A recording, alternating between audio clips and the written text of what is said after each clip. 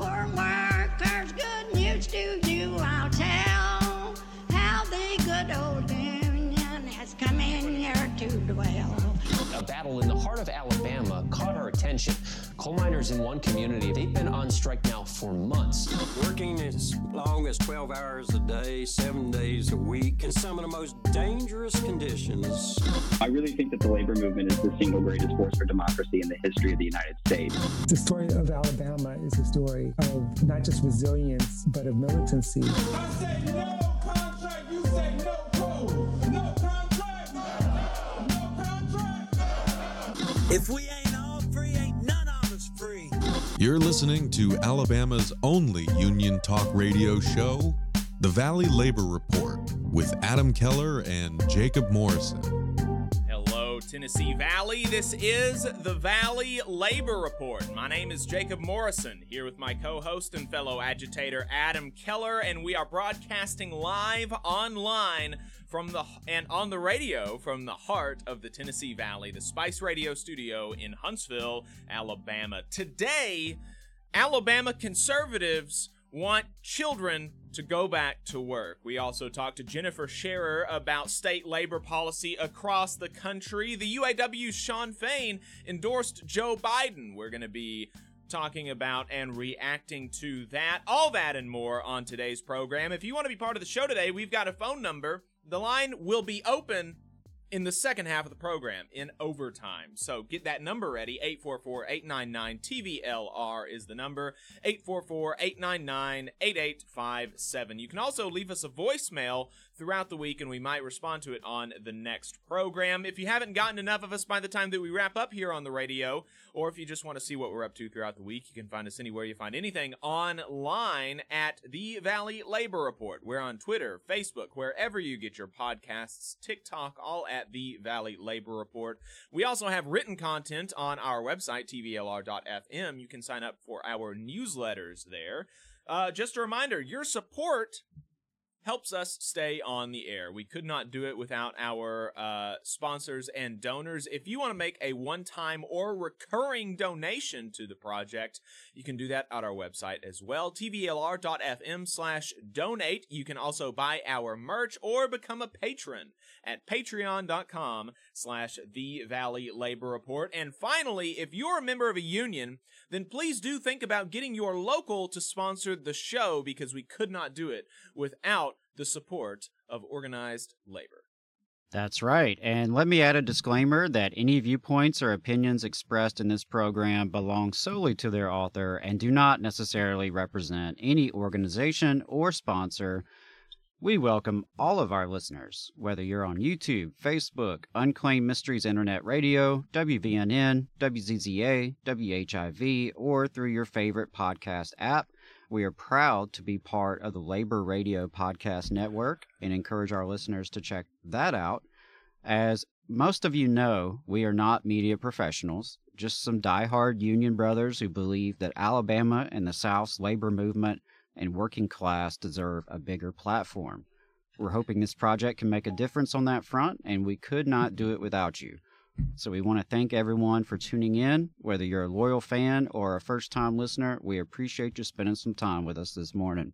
And we're going to jump right into Last Week in Southern Labor, because we've got a lot of stuff on the program today, so we want to get to it, as much of it as possible. So without further ado, here is what workers in the U.S. South and the American colonies were up to on from January 20th to the 26th. In new campaigns, we've got 3 workers at Victory Toyota in Triadelphia, West Virginia, filing for a union election with the International Brotherhood of Teamsters. Workers likely pushed by their employer filed a petition to decertify the International Association of Machinists and Aerospace Workers, IAMAW, as the union representing 18 workers at Rail Crew Express in Thayer, Missouri. The National Right to Work Foundation is supporting the decertification attempt. The employer filed a petition for a union election after a majority of the 20 workers at a Starbucks in New Orleans, Louisiana, demonstrated support for unionization with Starbucks Workers United. The International Union of Security, Police, and Fire Professionals of America, SPFPA, appears to be raiding a unit of 31 workers at Golden SVCS in Washington, D.C., who are currently represented by the Governed United Security Professionals. 14 workers at Rising for Justice filed a petition to expand their bargaining unit at Rising for Justice in Washington, D.C. 27 workers at Southeastern Paper Company in College Park, Georgia, filed a petition to hold a union election with the Teamsters, Local 528.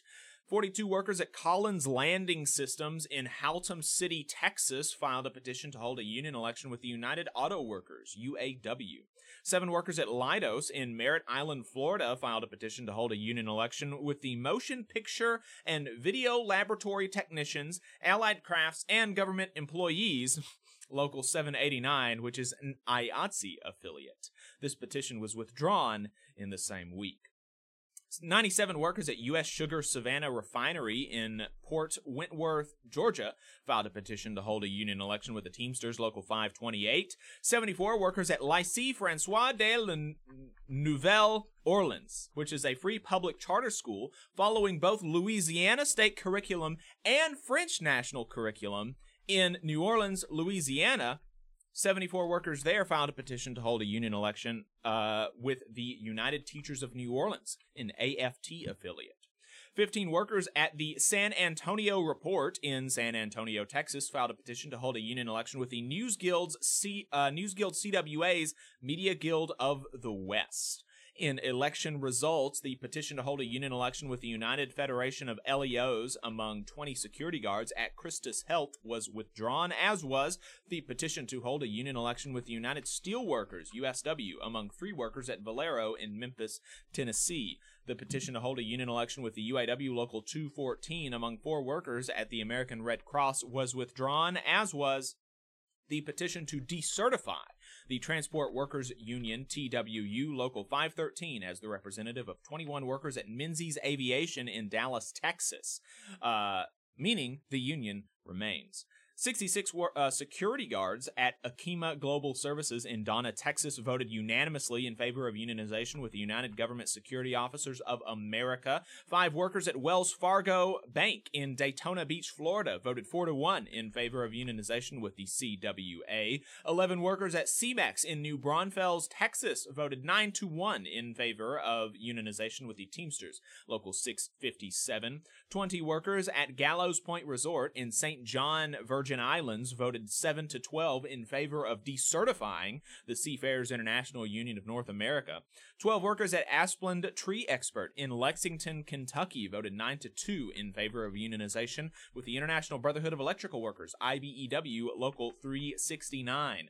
3 workers at High Point Cannabis in St. Louis, Missouri, voted 0-2 against unionization with the United Food and Commercial Workers, UFCW, Local 655. 10 workers at MV Transportation in West Palm Beach, Florida, voted unanimously in favor of unionization with the Amalgamated Transit Union, ATU, Local 1577.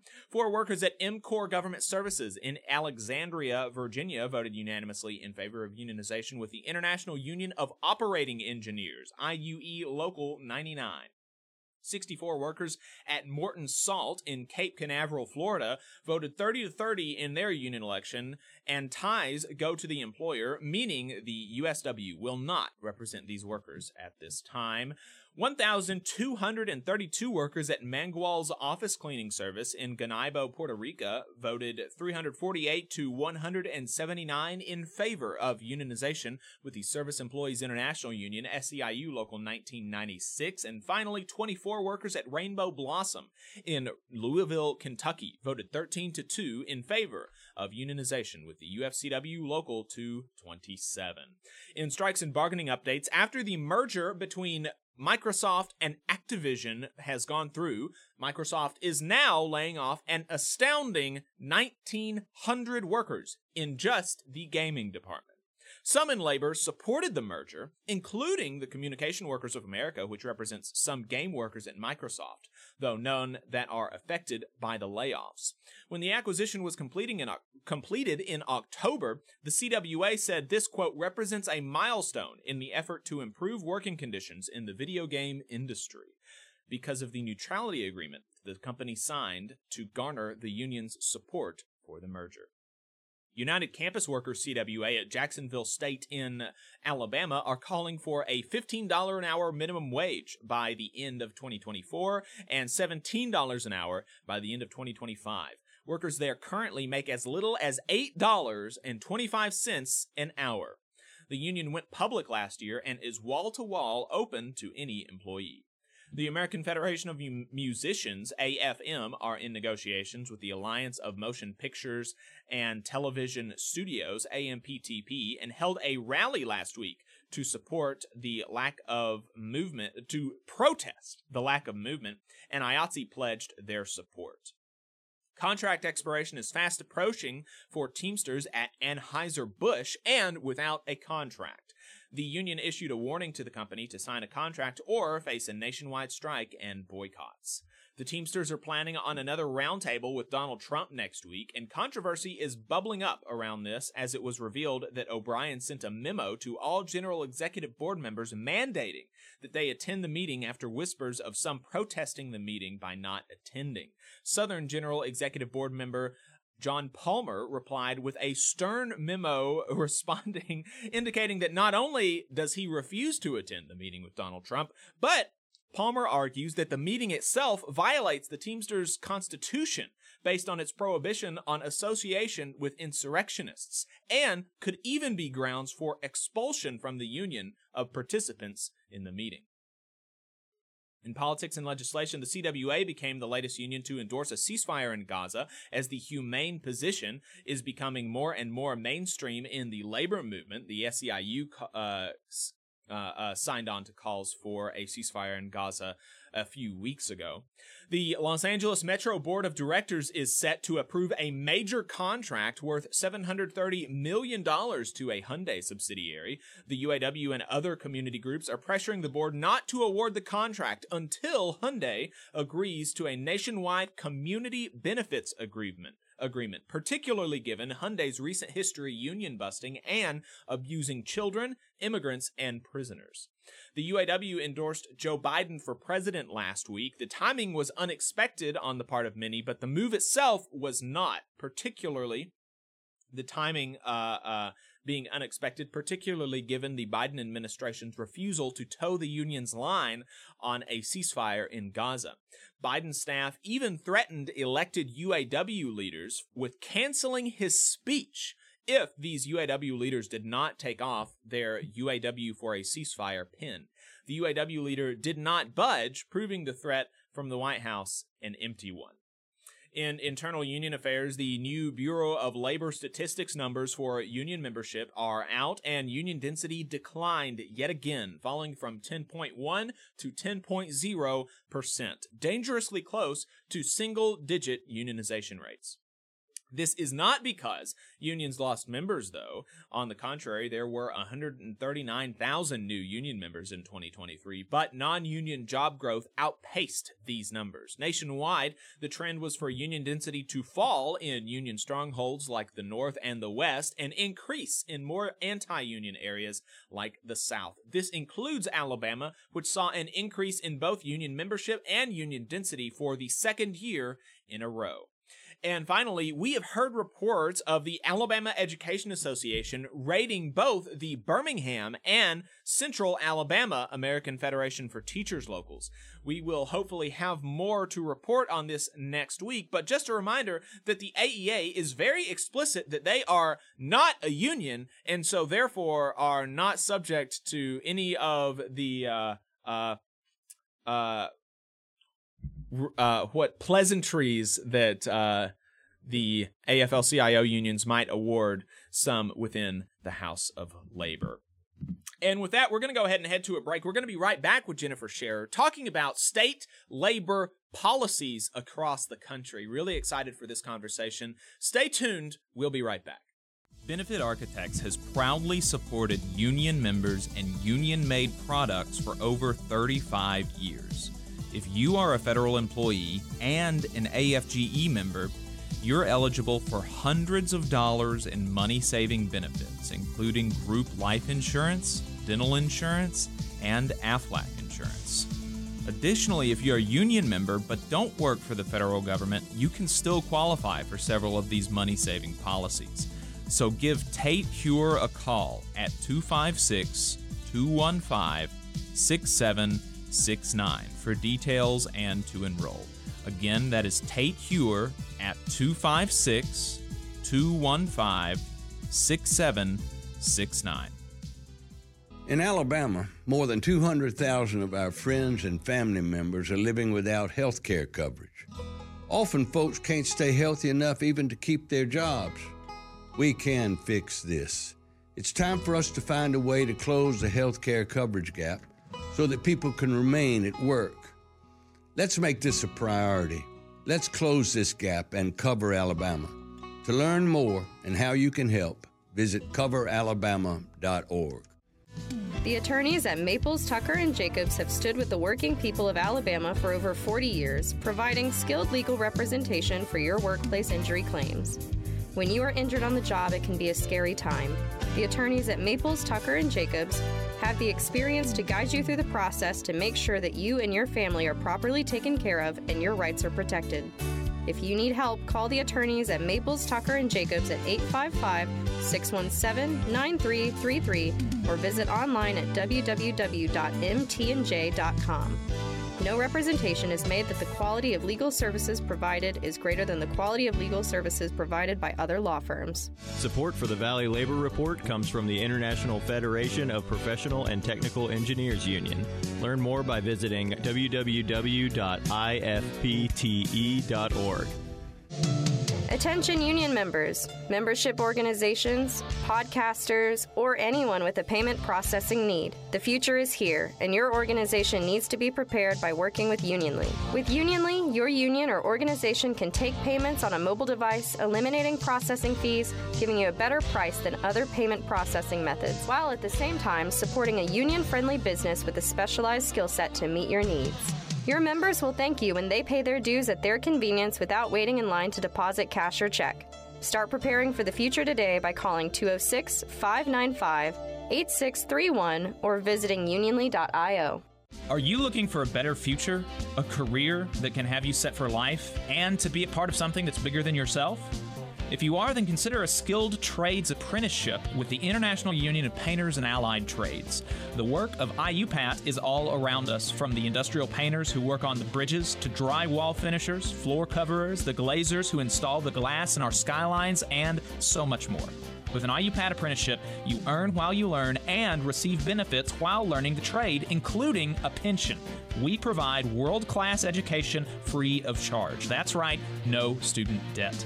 Our starting salaries for apprentices that graduate is above the national median salary with benefits for entire families. And you have the flexibility to take your trade wherever you'd like in the country to work. IUPAT District Council 77 covers our entire region, so give Adam Booth a call at 205-603-3142 for more information. Again, that phone number is 205-603-3142. Come build a better future with us today and join IUPAT.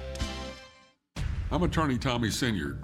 When you've been injured and need help, you need a lawyer who's with you. Sinyard Law. You need attorneys always available to take care of you. Sinyard Law. And keep you in the loop. It's your case. You need to know what's happening. Sinyard Law. And never a charge to meet with us to evaluate your case. Sinyard Law. A new firm, but an old name. One that will stay with you every step of the way. Sinyard Law, the name with proven results. Support for this program is provided by the International Association for Machinists and Aerospace Workers, Local Lodge 44 in Decatur, Alabama. Learn more at iamaw44.org. Come all you poor workers, good news to you I'll tell, how the good old union has come in here to dwell. Labor creates all wealth should go to labor, and you're listening to the Valley Labor Report. My name is Jacob Morrison, here with Adam Keller. We have a great guest coming on the show now. She is the director of the State Worker Power Initiative at the Economic Policy Institute and the Economic Analysis and Research Network. She is a member of the IFPTE Local 70 Nonprofit Employees Union. Jennifer Scherer, welcome to the Valley Labor Report. Thanks for the time this morning. Morning. Great to see you guys. Great to see you. Yeah, thanks so much. I really appreciate it. So Jacob gave you a little bit of an introduction, but if you could just sort of tell us a little bit about who you are and how you got involved in the movement and what led you up to this current position you're in right now. Okay, sure. So I've been at Economic Policy Institute for about 3 years now, and came there to work on, as you said, the State Worker Power Initiative, which is really EPI's commitment to supporting a group of state and local organizations around the country that have been part for over 20 years of what we call our EARN network, Economic Analysis and Research Network. So I think, as some folks might know already, Economic Policy Institute is a longstanding, founded in the 1980s, nonpartisan nonprofit think tank committed to focusing on working people's issues and looking at economic conditions and policy choices that affect low and middle income workers, particularly. And we support this network of state and local organizations around the country that are also doing that in partnership with labor and grassroots organizations in their home states. And part of EPI's commitment to focusing even more than we have in the past on some of those state policy questions is the recognition that state policies, just as much, and in some cases, depending on where you live in the country, might shape your economic outcomes just as much as what's happening in Congress or at the federal level, and particularly at moments like right now in our history, where there's a lot of gridlock and roadblocks to Congress reforming things like our federal labor law. States have an incredibly huge role to play in shaping outcomes for workers.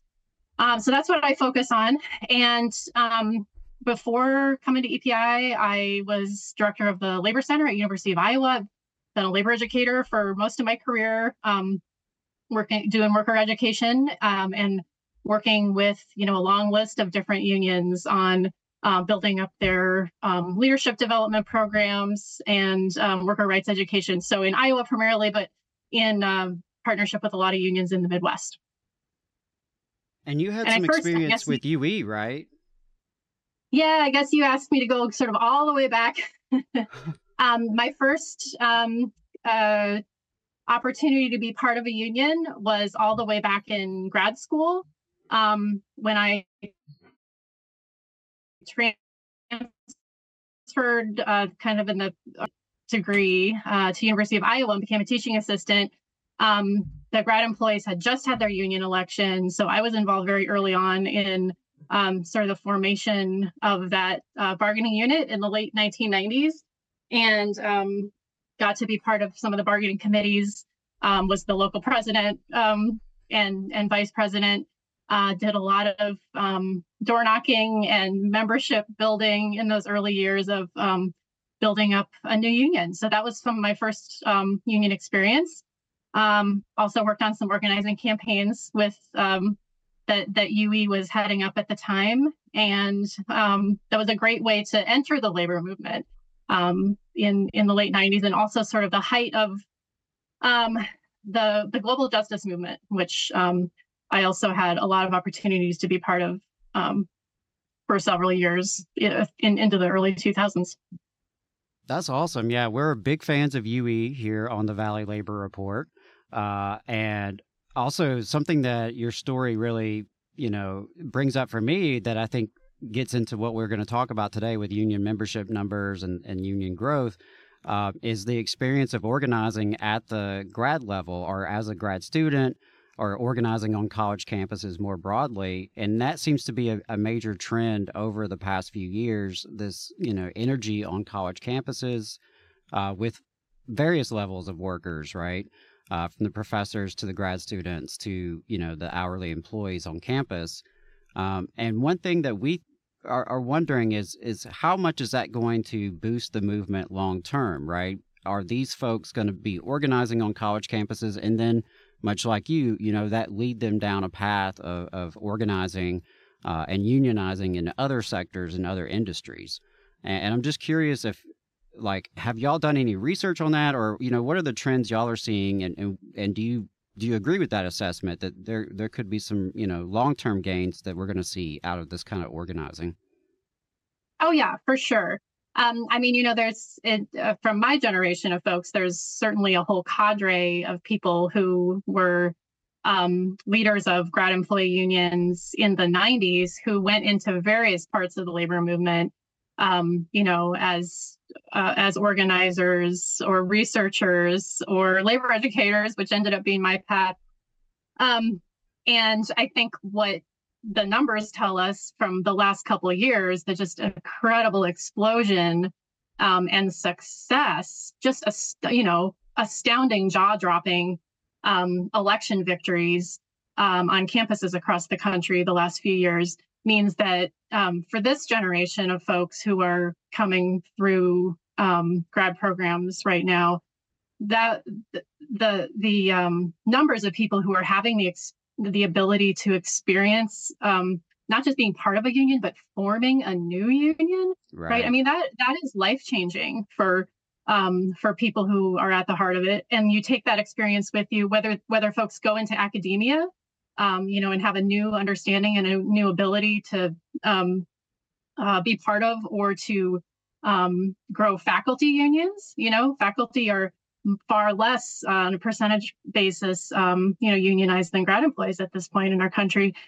And, or if folks go into other careers, because, we know that part of what's driving the organizing is folks' recognition that there's just a crisis in the academic labor market, and a lot of people won't end up in faculty positions. They'll end up in other roles and other careers, but you carry that experience with you. And knowing how to form a union or take a leadership role in a union anywhere you go is something that is going to be transformative, I think, in a lot of sectors potentially.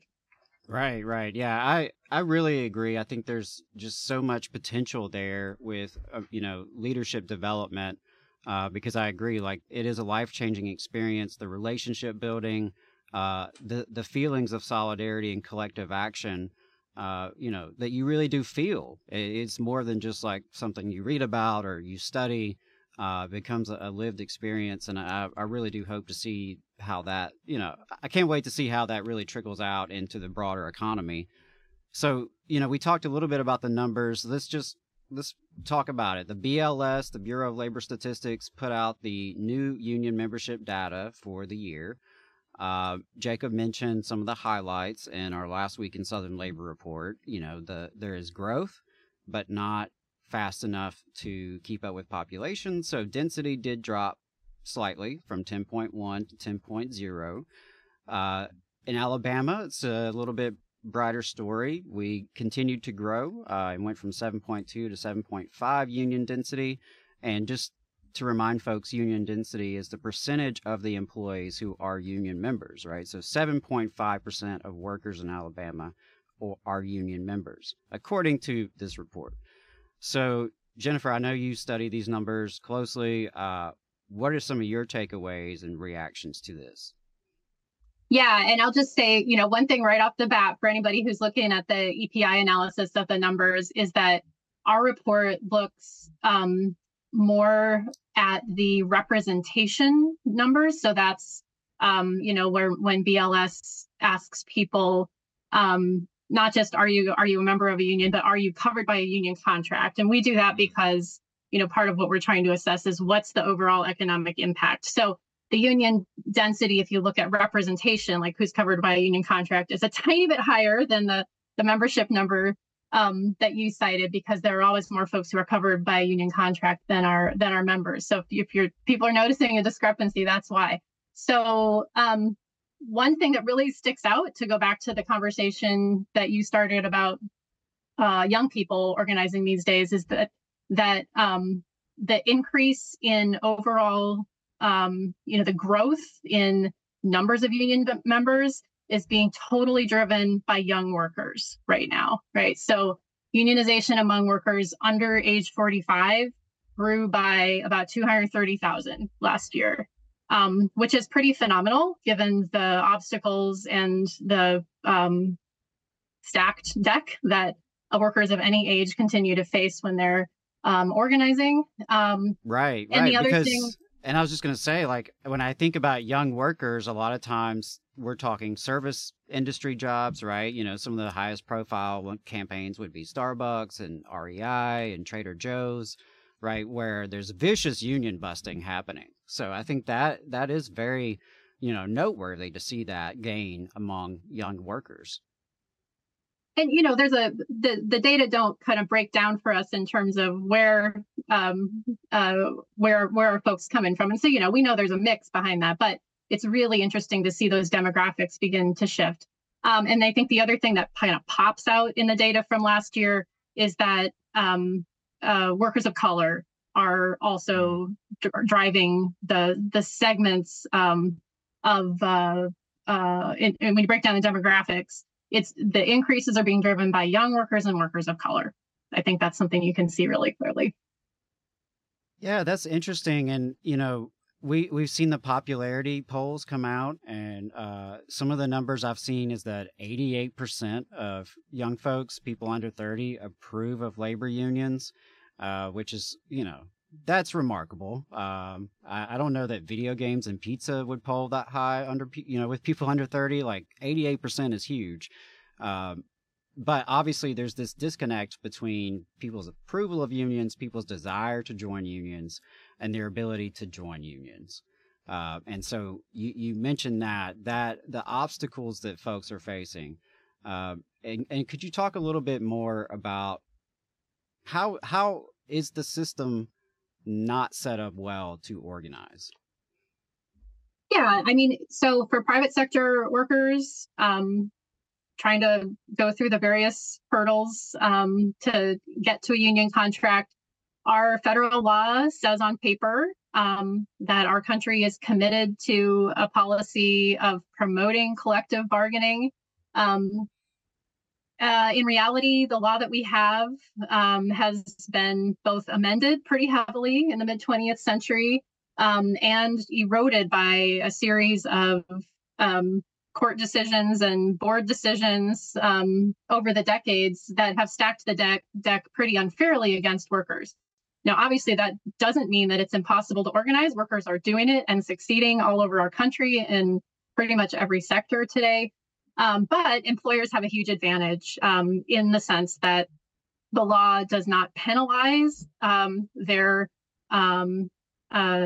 hostility toward workers' right to form a union.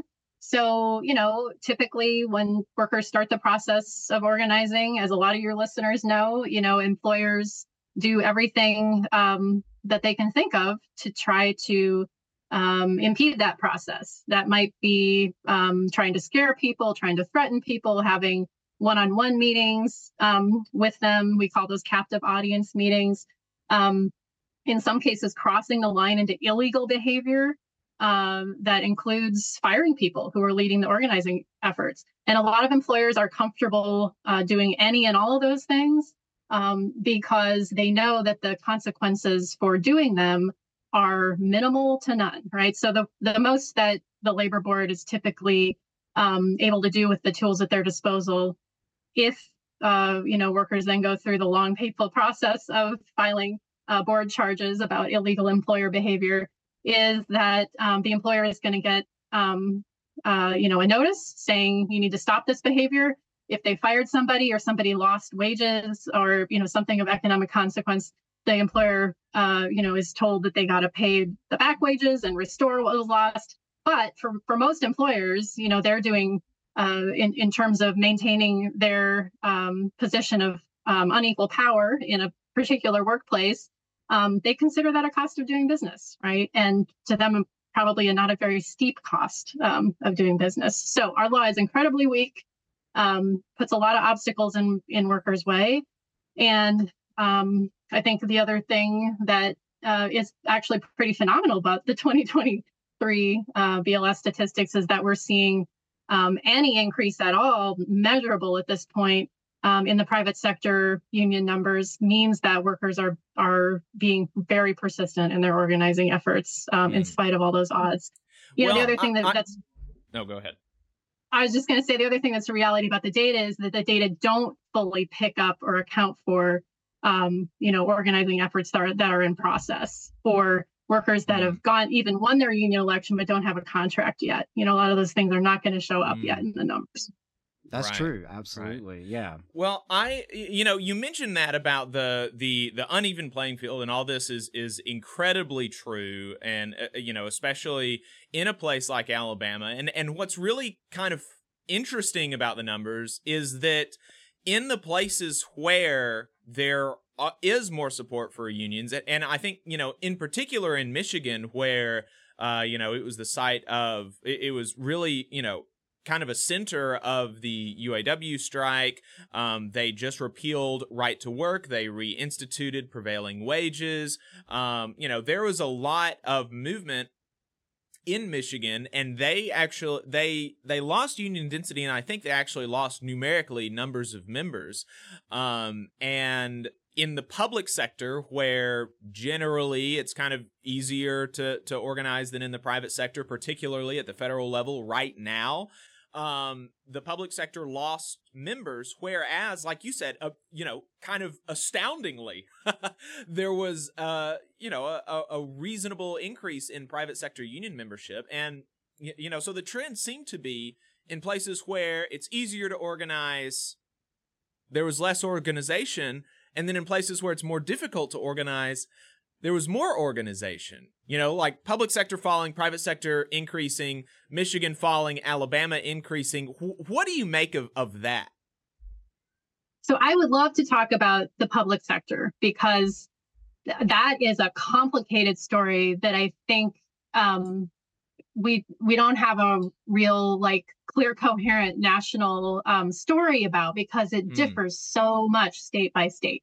Right. So one thing that you just said that's absolutely true is that at the federal level, if we just pull out only public employees in federal government jobs, we see an uptick, actually, an increase in union membership last year. However, the vast majority of folks working in public service are in state and local governments. So that's everybody from state employees to school employees, teachers, probably being numerically the largest among occupations in public service.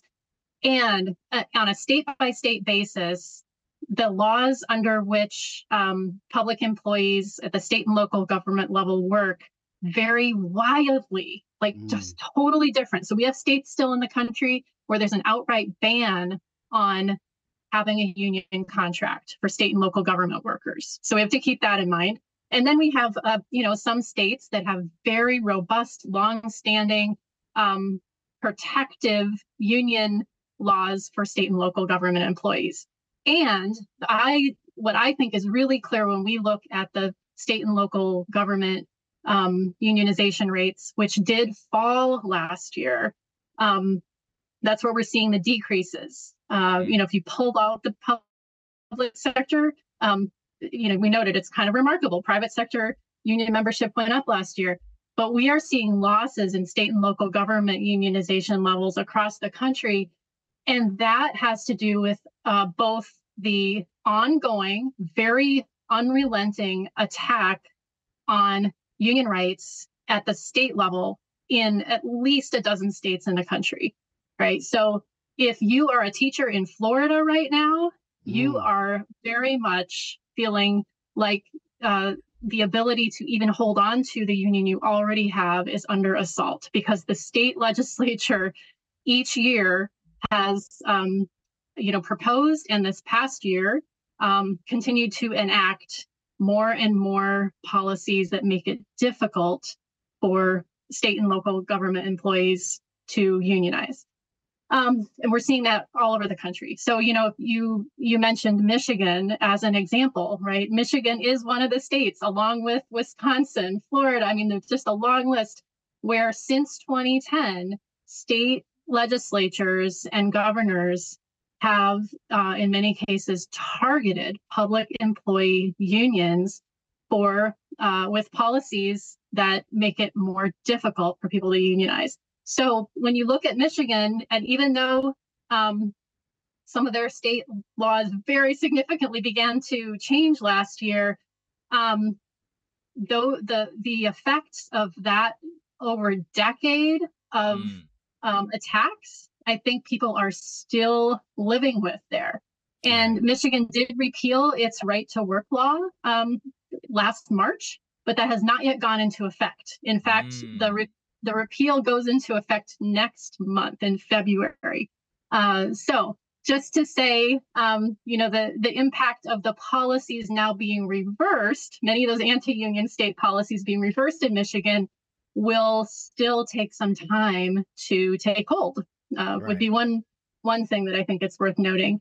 But I think the assault on public employee unions at the state and local level deserves much more attention from the labor movement generally. And that, the national story of an uptick in strikes and an uptick in interest in petitioning for union elections across the country is absolutely real. And what is also real at the same time is that in many, many states across the country, longstanding public employee unions are under assault. I lived in Iowa for a long time, and that is absolutely the story of my state as well. Not long after Scott Walker passed Act 10 in Wisconsin, our state legislature, once it became a majority Republican after 2016, one of the first things they prioritized was demolishing what had been a very long-standing Public Employee Relations Act. And so public employee unions have suffered really stark impacts from that. Many people losing most parts of their contracts and, having to come up with all kinds of new measures just to keep their unions alive since 2017. Right. So, yeah, absolutely. They're so embattled, particularly in Florida. And I think that I'm really glad you brought that up. It can't be brought up enough about what's happening there in Florida. I mean, and certainly in the state of Alabama, where public sector workers don't have any collective bargaining anywhere in our state. I think it is something that, to your point, the labor movement has to take seriously, that there are workers working in local and state government who want to organize, who want contracts. And so I really appreciate the work that EPI does on state policy and the emphasis on state level policies and local policies as well. So we wanted to kind of switch gears and talk about the state policies. And I know you could give us some examples of like states that are doing better in terms of supporting organizing, and of course the states like Florida that are making it harder. But the one issue that is just continuing to come up in Alabama and elsewhere, in Iowa as well, is child labor. And so we wanted to mention child labor because we have this group in Alabama called the Alabama Policy Institute that receives, Koch brother money. And they are now pushing legislation to remove barriers for minors to go to work. And Jacob, you can chime in more with some of the details of this, but we wanted to talk about the child labor trends because that is something, that just boggles my mind that in 2024, our labor movement is having to fight back against child labor. But, you study state policy and you see what's happening across the country. I assume that, Alabama's not alone in these proposals to loosen child labor laws, right? Yeah, and thank you for telling me about Alabama Policy Institute because I'll have to look that one up. But definitely not alone. They're real bad. Okay, So we have been tracking state attacks on child labor laws for the last year now, and Alabama is not alone in that regard. So we've got over 22 states, I believe, at this point where we've seen proposals just in the last 2 to 3 years to weaken child labor laws at the state level. So this is a very coordinated, multi-industry push across the country with sometimes very clearly stated long-range goal of rolling back federal standards eventually for the whole country. So, this is sort of some of the same industry groups that ever since the 1938 Fair Labor Standards Act was passed, that's the law that put in place minimum wage, overtime, and child labor protections for the first time in our history, has had a goal of wiping out those standards. So those groups that are pushing the measures at the rollbacks at the state level often include state chapters of the National Restaurant Association, state chambers of commerce, National Federation of Independent Business, their state chapters. But then there's also, a lot of influence from some billionaire-backed sort of dark money groups. There's a think tank called Foundation for Government Accountability that is Florida-based, but that has been very instrumental in writing many of the child labor bills that have been introduced in states the last few years, and coordinating their passage in state legislatures where they have a lot of influence, along with sort of the more familiar Koch-backed groups like Americans for Prosperity and others. Right. Well, I was just going to jump in and say that the range of these proposals have kind of varied. There's been some, just really extreme stuff. There was one recently, having difficulty remembering the state, but that proposed to allow children to work 8 hours on a school night and 40 hours in a school week. And it's, that's kind of bizarre. There have been some to even allow 14-year-olds in the coal mines, and it's amazing that there's even anybody willing to put their names to something like that. It's a little bit less extreme what the Alabama Policy Institute is proposing here in Alabama, but it's still pretty extreme. What they want to do is they want to remove the requirement for schools to sign off on 14 and 15-year-olds being able to work. Right now in Alabama, there's a requirement for schools to say, like, yay, verily, this 14-year-old is doing good in school, and so, we sign off on them having, a small little part-time job or whatever. And so they're couching it in this language of, like, parents' rights, and parents should be able to determine, not the state, how good their kid is doing in school. And it's like, I don't know. It's pretty kind of objective measurements, you can see, you can just see if the kid is doing well in school. Are they making A's and B's, or are they making, C's and D's and F's, right? If they're the latter, then they probably shouldn't be working after school. They should probably be studying.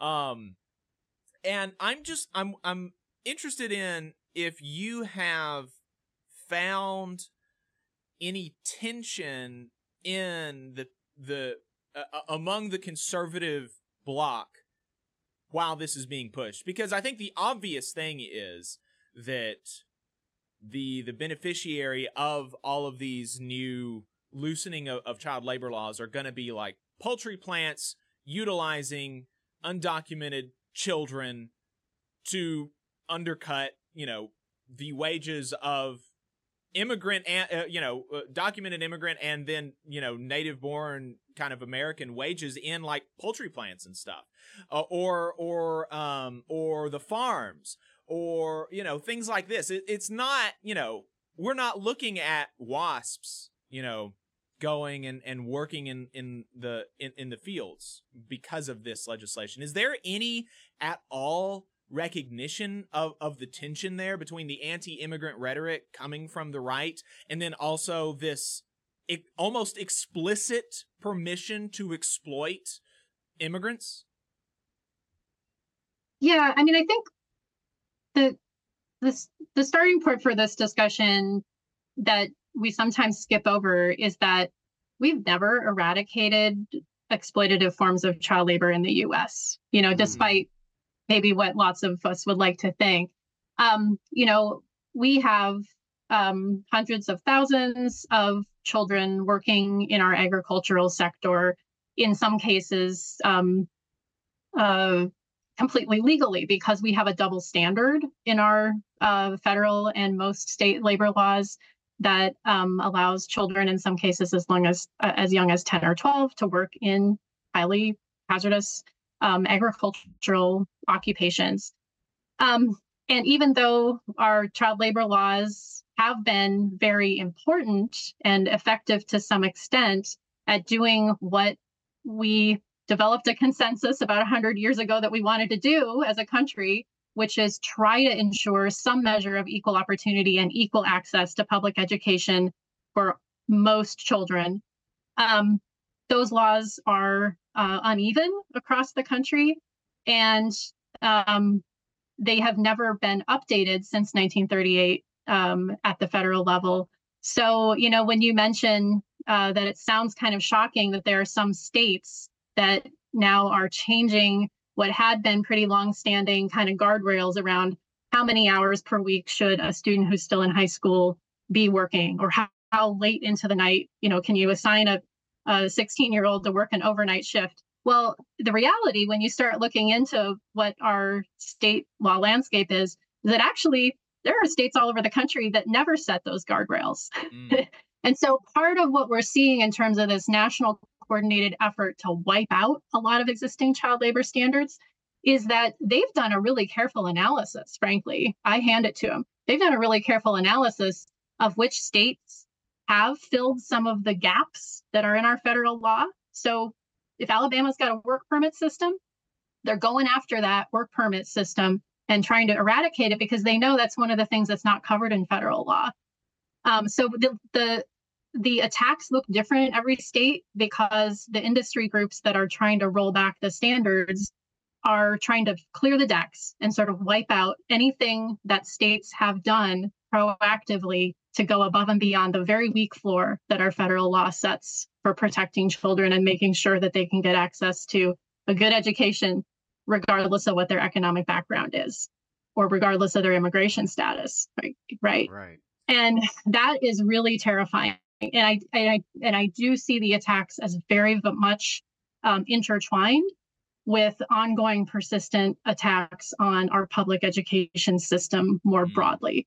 So this is, this campaign to wipe out child labor standards is very much coming from the same groups that do not believe in public education because they believe in maintaining economic inequality and maintaining an underclass of impoverished families who are easy to exploit and who are desperate enough to have to accept low-wage work and under hazardous conditions, right? So that is the same groups that are, I mentioned that Florida, Foundation for Government Accountability Group. Their sort of priority package of policy proposals is rolling back child labor standards, but also what they're really pushing in a lot of states is things like restricting access to food benefits and SNAP, making it harder for people to get Medicaid, to have health care if you're a poor family, right? So it's this very toxic combination of increasing the economic desperation of our poorest families while legalizing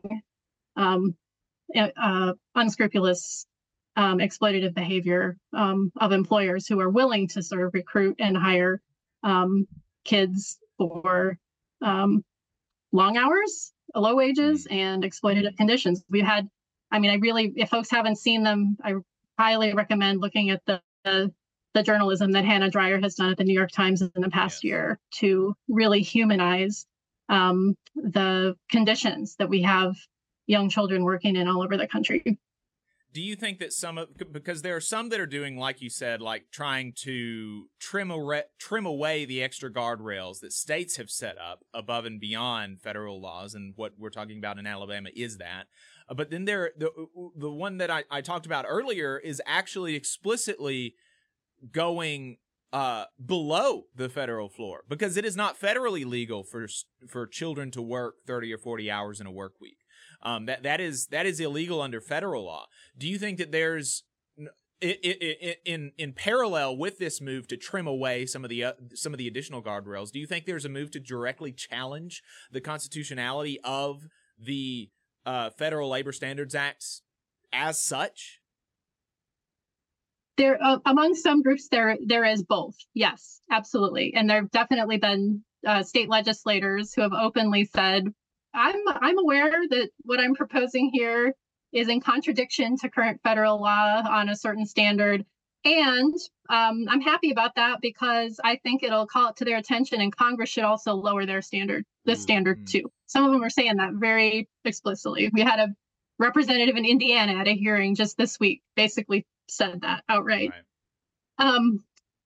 But I hate being the person to have to break this news to folks again and again this past year, but the reality is actually our federal law above for employers who hire anyone over the age of 15 and above, our federal law doesn't regulate work hours for 16-year-olds, 17-year-olds, 18-year-olds. I mean, these high school students, right? These are people who are still in school.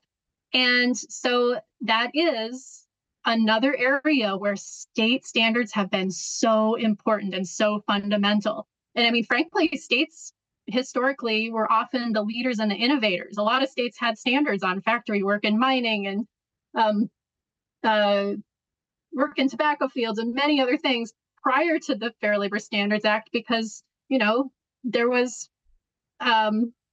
concern among policymakers at the state level who could see what was happening to children in these industries long before we had the Fair Labor Standards Act. So, believe it or not, there is no guardrail coming from our federal law because it's never been updated since 1938. Even, 1938 was a time when the vast majority of people in our country did not complete high school in the working class, right? We live in a different country now, in a different economy. Right. We've made incredible strides on opening up educational access, and we live in an economy where we know that young people who lack a high school credential or some other sort of credential will suffer lifelong consequences often because it limits their economic opportunity and suppresses their earnings for a lifetime, right? So if folks are trying to roll back state standards to push younger people into low-wage work for longer hours while they're still in high school, putting them at risk for not completing education and not having that credential, it's really turning back the clock. Because it's been amazing to me, this is not an area of research I had delved into until recently, but it's amazing to me to see the kind of strides that a lot of states have made on high school completion rates just in the last 20 or 30 years, right? So that's the kind of, that's actually progress. And so when we see that fewer 16-year-olds, for example, are in the labor force than they were in 1970 or 1980, that's actually a good thing. Right. They're not in the labor force because they're in school. And what that means is it's setting them up for a better career, a better lifelong income, a better set of opportunities for their family in the future. And so, when we've got state representatives in these hearings on child labor laws around the country often saying, oh, we're really, bummed out that 30 years ago, we had a higher labor force participation rate among teens. My jaw is just dropping. Right. How is that a goal that we're pursuing in the 21st century? It is totally being driven by a set of low-wage industries that want to increase their access to immediate access to low-wage labor. That is all this is.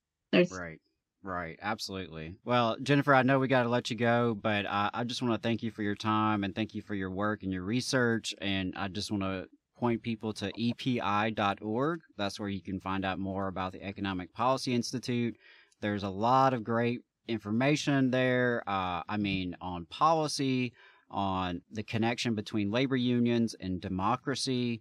There's a great report about the South and our failed economic model called Rooted in Racism that I highly recommend. I know it came out not too long ago. So Jennifer, thanks again for joining us this morning. Keep up the good work, and appreciate you. Yeah, take care. Great to talk to you guys. Yep. All right. Thanks, y'all. So, thanks, Jacob. Appreciate that. Yeah, we're going to go ahead and take a break really quick, and we're going to be right back talking about Shawn Fain. Stay tuned. In Alabama, more than 200,000 of our friends and neighbors are living without health care coverage.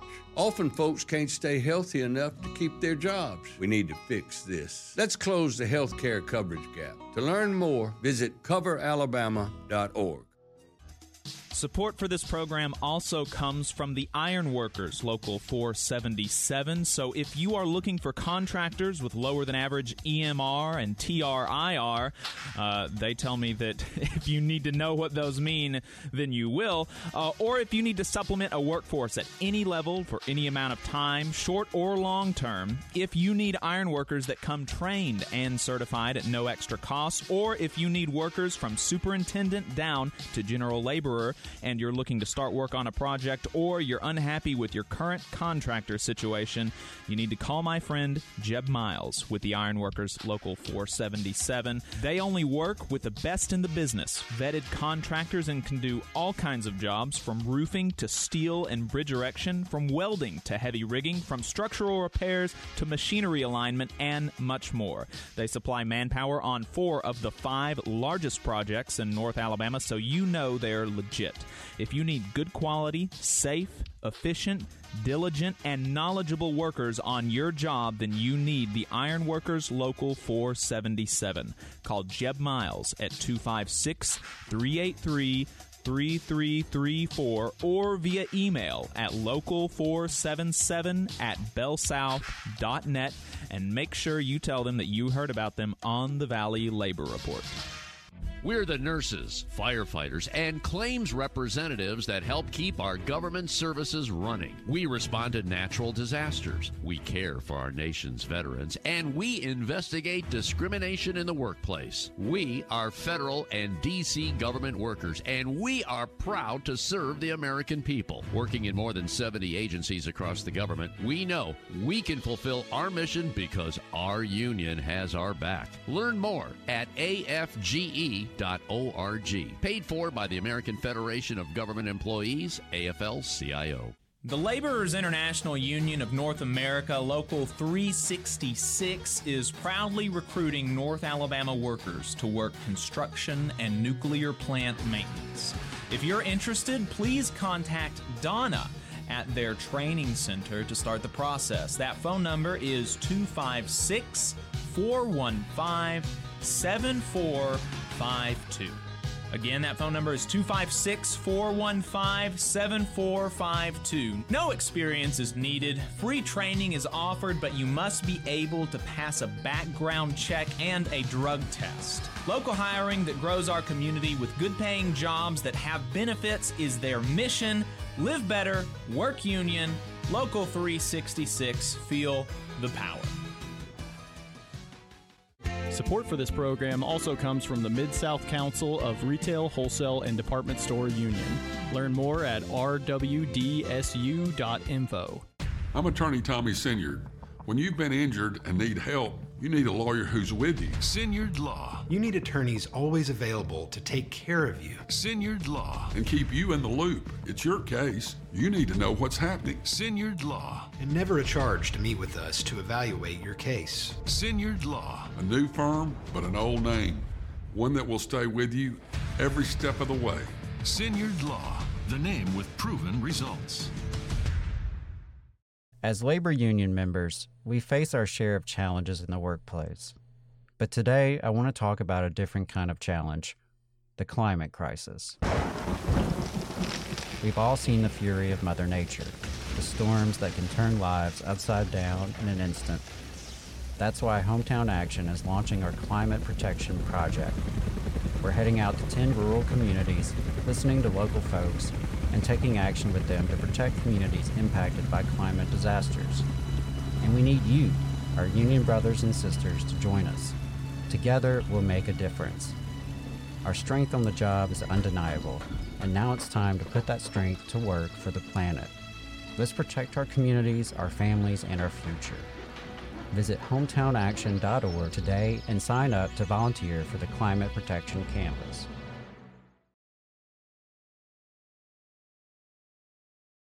Come on, you poor workers, good news to you I'll tell. How the good old union has come in here to dwell. Alabama's only union talk radio show. This is the Valley Labor Report. My name is Jacob Morrison. My co-host is Adam Keller. Appreciate everybody for tuning in. Folks who are listening to us on Apple Podcasts, give us a 5-star rating. Help us beat the other podcasts. Folks, if you're listening on Apple, if you're listening anywhere else, then do it too. But particularly on Apple, our numbers are low on Apple. We need to get them up. Apple Podcast listeners, 5-star rating for the Valley Labor Report. Do it, folks. Want to also give you a couple of plugs because we're going to be ending on Fain's speech, and then we're going to react to it in the second half of the show. So just want to make sure before we go that we tell you about Labor Notes having their trainings this month. What to do when your union breaks your heart is another one that maybe some people find newly relevant. LaborNotes.org/events. Could be timely. Yeah, could be timely. LaborNotes.org/events. Check that out. Adam is also working with Alabama Arise to develop and host an advocacy training on January 29th. That's a couple of days from now at the downtown Huntsville Library from 5:30 to 7. If you believe Alabama should be better and you want to know how to get involved, then come on out. You can email Adam at alarise.org to RSVP. Alabama Arise is also going to be hosting a virtual action briefing the night before the legislative session starts on February 5th from 6 to 7:15. Go to alarise.org to find out more and register. If you're a college student, a college professor, or have any connection at all to a college campus, you may be interested in hosting a pro-labor event on campus. If you want to do that, then check out Labor Spring 2024, which is an initiative out of Georgetown University. And if you're in Alabama and interested, hit us up and we can help make that connection for you. Obviously, 844-899-8857 is the phone number if you want to give us a call and talk to us in overtime or leave us a voicemail throughout the week. Subscribe to our newsletters at TVLR.fm and make sure you get on our email list. Buy our hat, give us money, TVLR.fm/store, TVLR.fm/donate. Don't forget to like and subscribe. Okay, so we're gonna, like I said, we're gonna play Shawn Fain's speech, a big part of it endorsing Joe Biden, because there's a lot of really good stuff in there. Before we do that, though, he had another speech earlier in the week where he hit on several hot button issues, and we wanted to play that as well.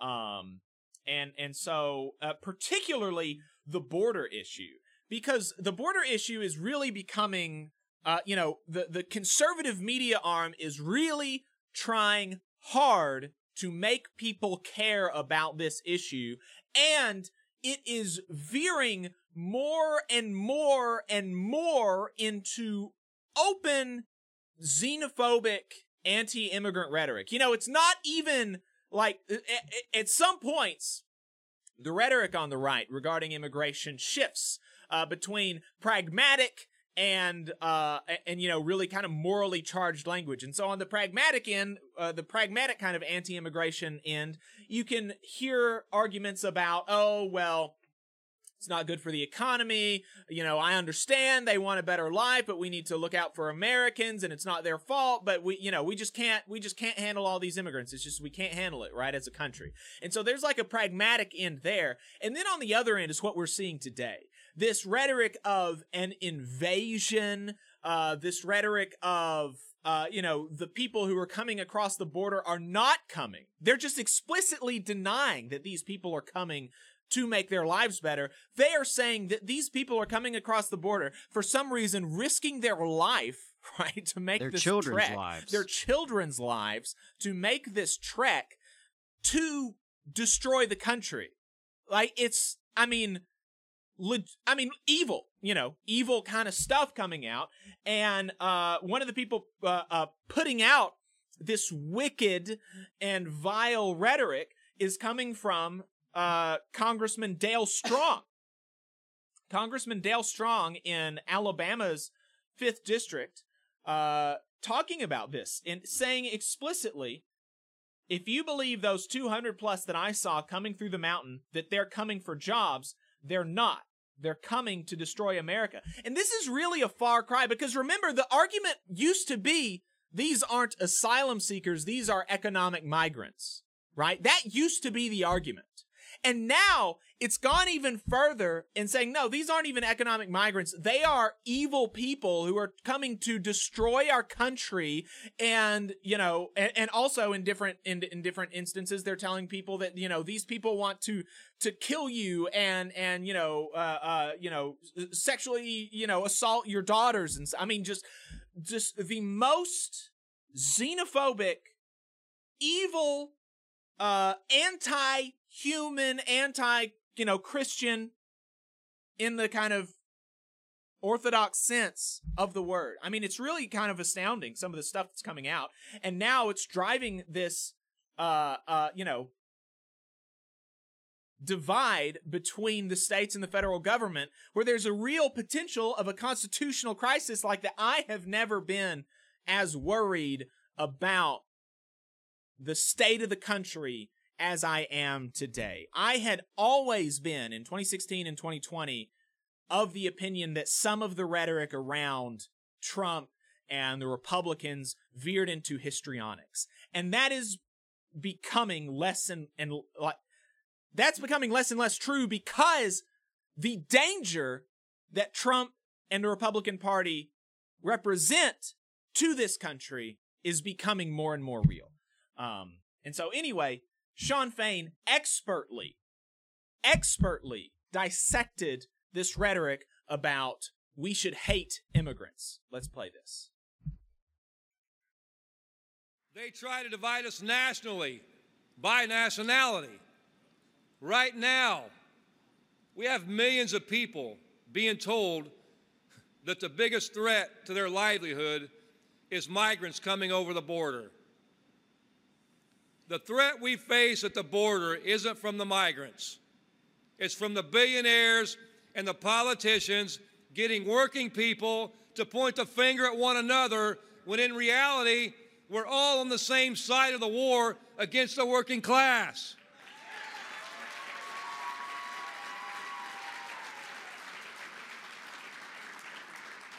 This gets personal for me. Every time I see this shit on the TVs and stuff about the border security and that being a major issue in this election, it's not. It's a joke, and it's done nothing but to divide the people.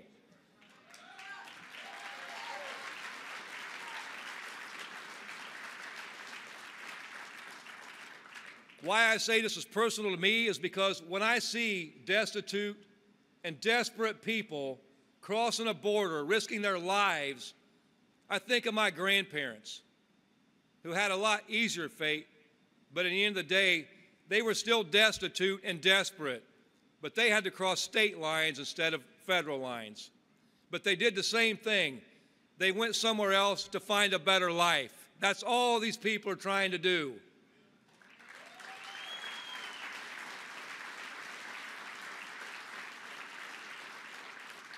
And my grandparents were lucky enough in the early days of the UAW.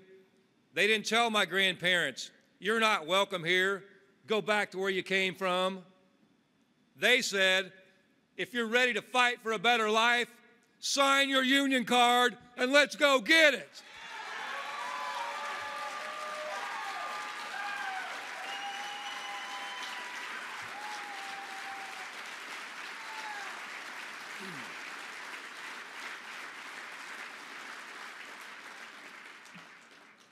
You know, they try to divide us by race. I had the honor last week of speaking at the Martin Luther King Day rally and march in Detroit. And more than anything, Dr. King taught us that the civil rights movement and the labor movement will forever be intertwined.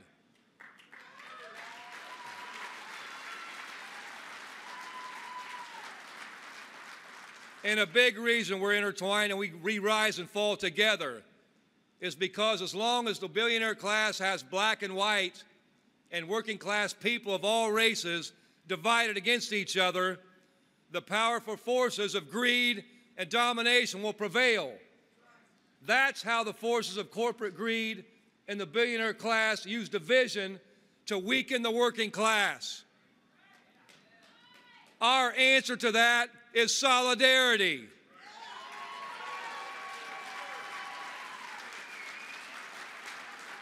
Our answer to that is unity. Our answer to that is union.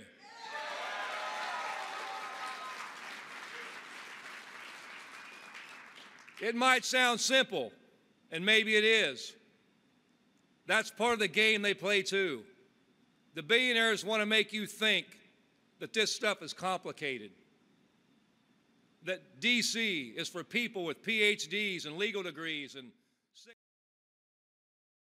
on the end of our time to be able to play this from Fain's endorsement of Biden. And I want to play this long segment. It's going to be about 15 minutes. We're going to end the show, in the main show on this, and we're going to come back in overtime and react to it. So here we are, ending with Shawn Fain's endorsement of Joe Biden.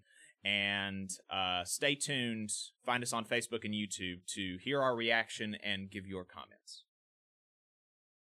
So when we talk about this election, let's take a look at the candidates in their own words and their own actions. In 2008, I happened to have a first-class seat as a negotiator during the economic recession. And in 2008, as you well know, the auto industry faced a historic crisis. We were on the edge of total collapse. With entire communities were being devastated. Hundreds of thousands of auto workers' families were left out in the street. It was our members and our retirees who sacrificed everything to save the auto industry.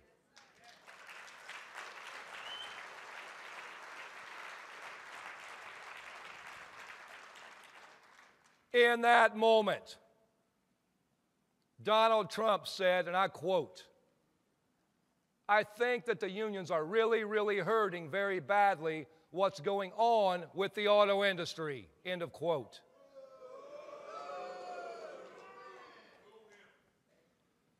Joe Biden, having helped save the auto industry, said the nation bet on the American auto workers and won.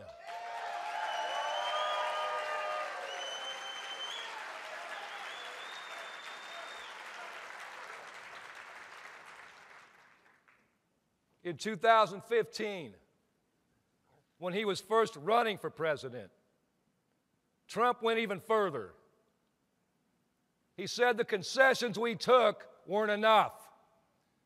He wanted to do a rotation in the auto industry of the jobs in Michigan and the Midwest, so union auto workers would be begging for their jobs back at lower pay.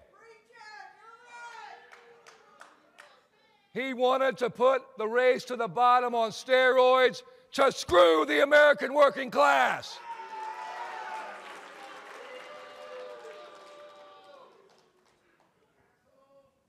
Also,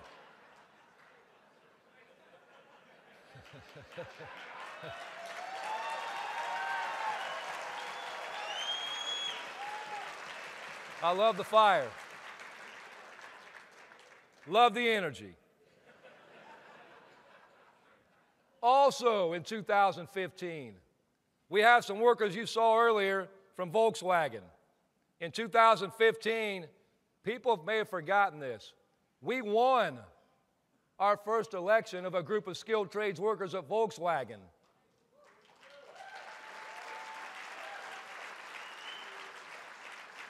And we're still trying to organize there today. And you want to know why?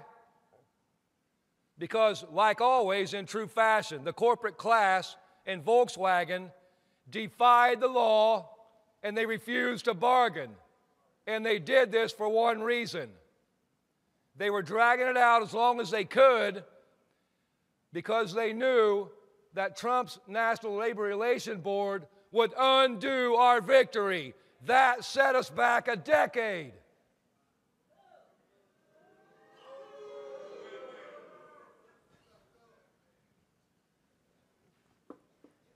President Biden, on the other hand, has made changes at the National Labor Relations Board that have opened new opportunities for organizing. He has vocally supported workers organizing and said at a UAW event, join, organize, picket, protest. You have a right to form a union and you cannot be stopped. You cannot be intimidated.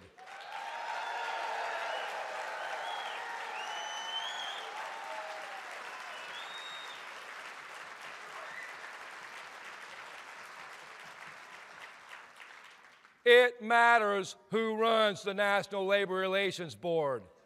If we're going to grow our union and organize the unorganized and help the working class, we have to have the right people in power. But it's not just about organizing. Let's talk about plant closures. In 2019, at the height of profits, GM closed Lordstown Assembly Plant. And GM is to blame for that decision. But then President Trump stood by and let it happen. Worse, he joined in the beating after telling Lordstown workers, don't sell your houses. What did he do? Trump attacked Brother David Green, who was then president of Local 1112 and is now serving as our Region 2B director.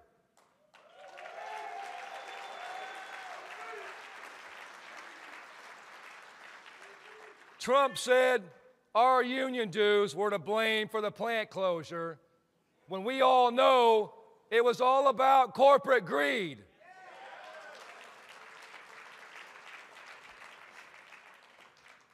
In 2023, Belvedere Assembly Plant was slated for closure by Stellantis.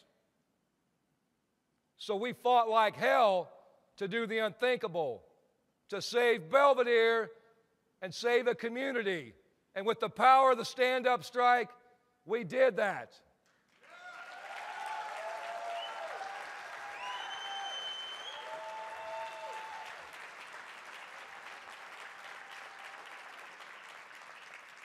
But what I don't want you to forget is we also, in that fight, had the President of the United States by our side every step of the way.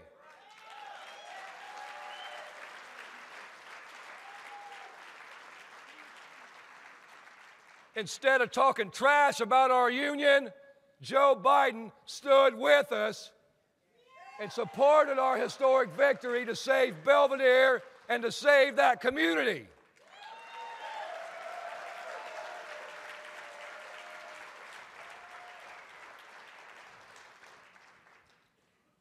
And let's talk about making history.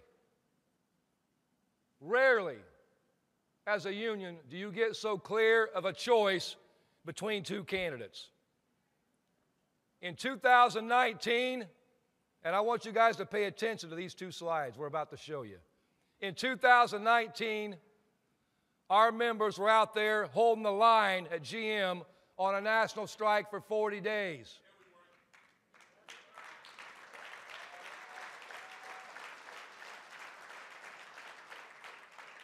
Trump was the sitting president.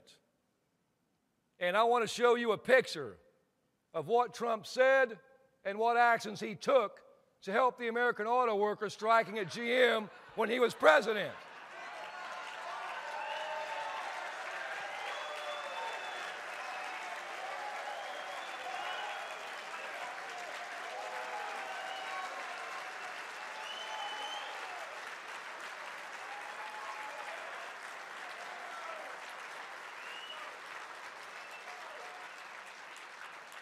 He said nothing, he did nothing, not a damn thing, because he doesn't care about the American worker.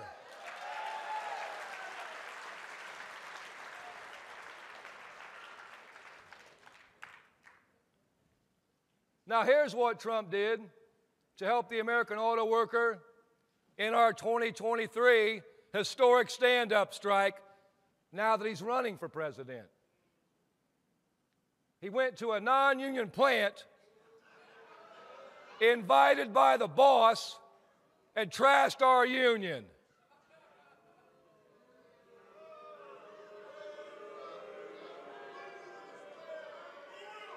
That's right.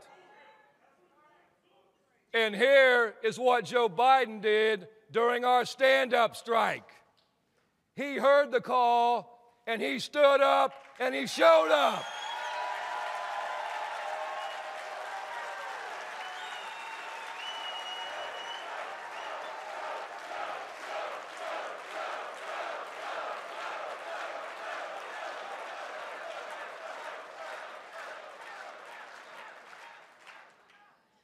He joined us in solidarity on the picket line for the first time in our nation's history. A sitting president has ever done that.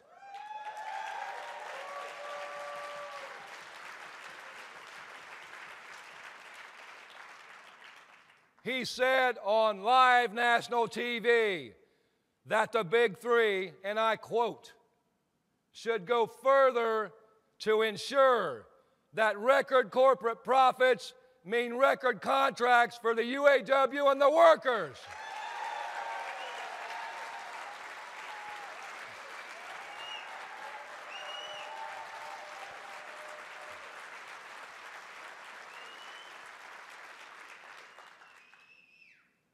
So that's a choice we face. It's not about who you like. It's not about your party. It's not this bullshit about age. It's not about anything but our best shot at taking back power for the working class.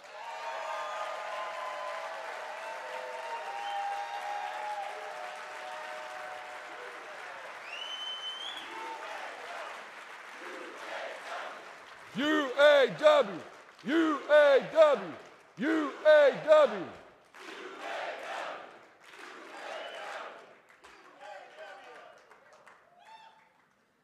Donald Trump is a scab.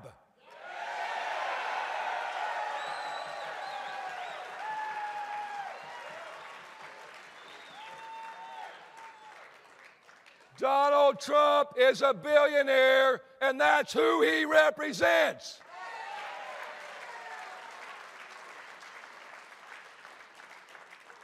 If Donald Trump ever worked in an auto plant, he wouldn't be a UAW member. He'd be a company man trying to squeeze the American worker.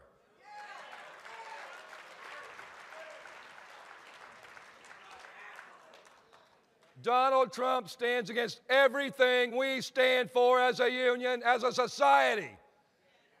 When you go back to our core issues, wages, retirement, health care, and our time, that's what this election's about.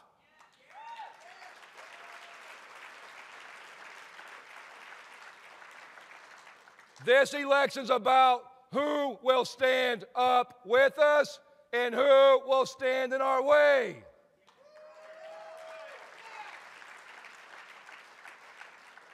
Those are the questions that will win or lose this election and will decide our fate. Those are the questions that will determine the future of our country and the fate of the working class.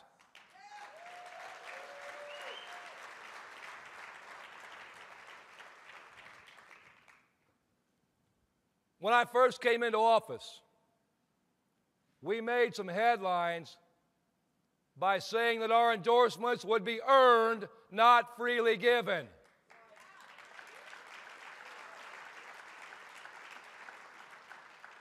We've said we'd stand with whoever stood with us in our fight.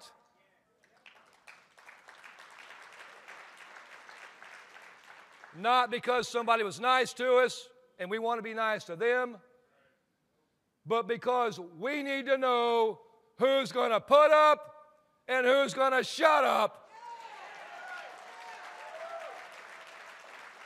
And going even further, we need to know who's going to stand up with us.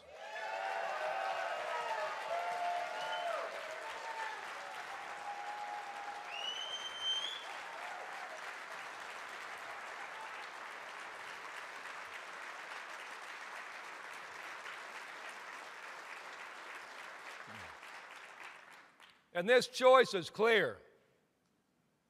Joe Biden bet on the American worker, while Donald Trump blamed the American worker.